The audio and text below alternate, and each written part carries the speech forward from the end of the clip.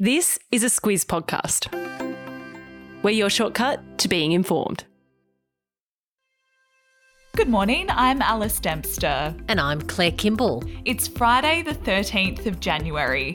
In your Squiz today, Perrottet's fancy dress disaster, a rockstar welcome in PNG, Cricket Australia cancels Afghanistan, and perfect pasta prevails. This is your Squiz today. It was out of the blue, Claire, but yesterday afternoon, New South Wales Premier Dominic Perrottet fronted a media conference to admit that he wore a Nazi costume to his 21st birthday party nearly 2 decades ago. He said it was something he'd carried with him for almost 20 years and that he's thought about fessing up before, but it was a call from an unnamed cabinet colleague that brought about his confession. Yeah, so he says that it wasn't a media outlet or anyone else threatening to blow the whistle. In fact, he doesn't even know if there's any pictures of him from his uniform-themed 21st birthday party. But yesterday, Perrottet said that he was deeply ashamed of what happened back then. He also apologised to the Jewish community, to Holocaust survivors, to Australia's war veterans who fought the Nazis in World War II and their families. And he's not the first to be caught out for something like this. In the last few weeks, Prince Harry's donning of a Nazi costume in 2005 has been discussed again. But each time it's raised, it's an issue for the Jewish community. And what they've said in the past is that when people found out, their explanations generally fall into the categories of I meant no harm or I didn't know what it meant. And Perrottet's response falls into the latter. Yeah, so what he said is, and this is his quote, that he just didn't understand the gravity and the hurt of what that uniform means to people. And what Jewish associations say is that the problem is that the burden often falls to Jews to explain why a photo or a video or a costume is harmful. And they say that the focus should be on why people don't know more about the Holocaust and how that can change. Yesterday, Perrottet said that his mistake had driven him to do everything that he could to help the Jewish community as a parliamentarian. And in response, the New South Wales Jewish Board of Deputies acknowledged his support over the years and said, and this is the quote, a reminder of the need to continually educate all Australians and particularly our youth. And voters in New South Wales will get their say on that and more in a couple of months' time. Perrottet's hoping to secure a rare fourth term for the coalition when the state election is held on the 25th of March. The latest polls have Labor under leader Chris Minns ahead, but the pundits say there's a lot to shake out in terms of how the electorate is feeling as we start the year. Claire, it was a historic day for Australian and Papua New Guinea's relationship yesterday when PM Anthony Albanese became the first foreign leader to address the PNG Parliament. He was also the first Aussie PM to visit the country since 2018. Yeah, looking at the footage from there yesterday, it looks like Albanese was given an absolute rock star welcome, particularly when he touched down in Port Moresby. There was a 19-gun salute by the military and also the streets were lined with Australian and PNG flags.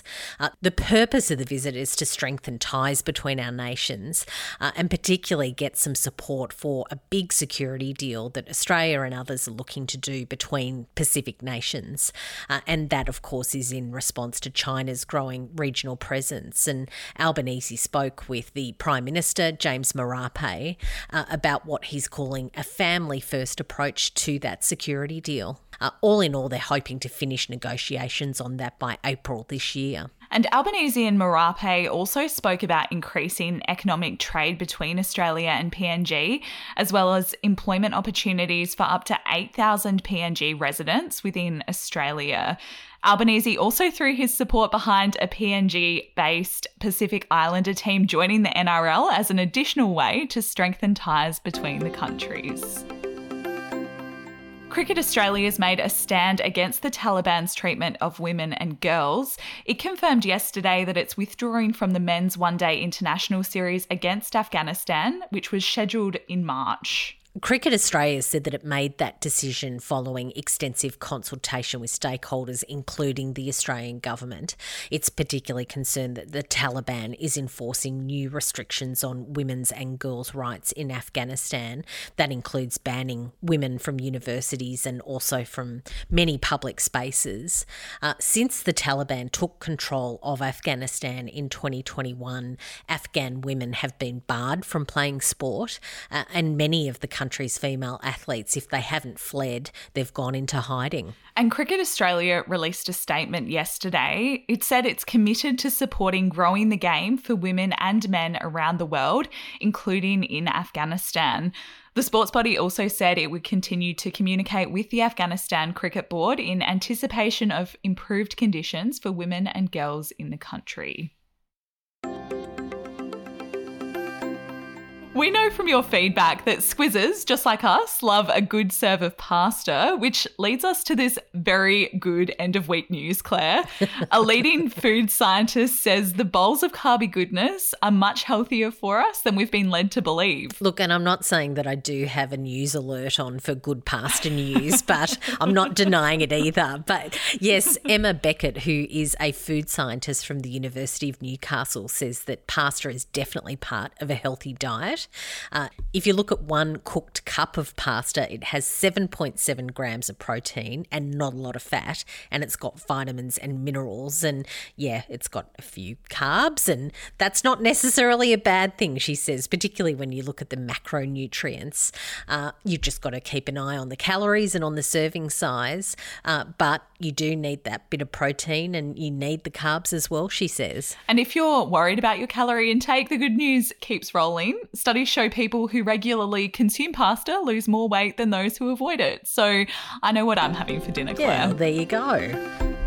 Friday Lights, Claire, what do we like this week? Well, look, pasta on the mind, right? And I thought we should just lean all the way into this. And I've pulled out, look, a bit of a sort of shameful secret from the past.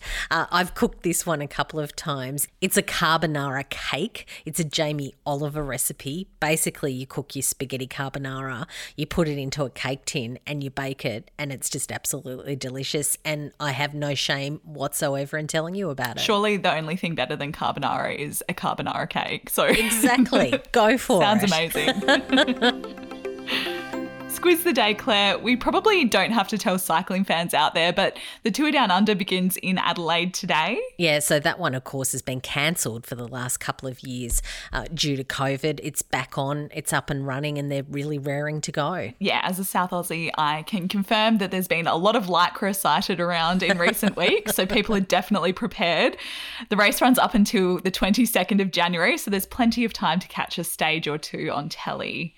And that wraps us up for the first week back. Claire, you and Kate will be in Squizz's ears tomorrow with Saturday Squiz. Yep, first Saturday Squiz for the year. We sure will be back. Lots to talk about with the week in news. There's been a lot happening. And we also go through our best recommendations after a couple of weeks off. And look, Kate has a cracker recommendations if you're into incredibly handy gadgets. So that's one to listen out for. Can't wait to hear. Have a great day, everyone. We'll be back with you again on Monday.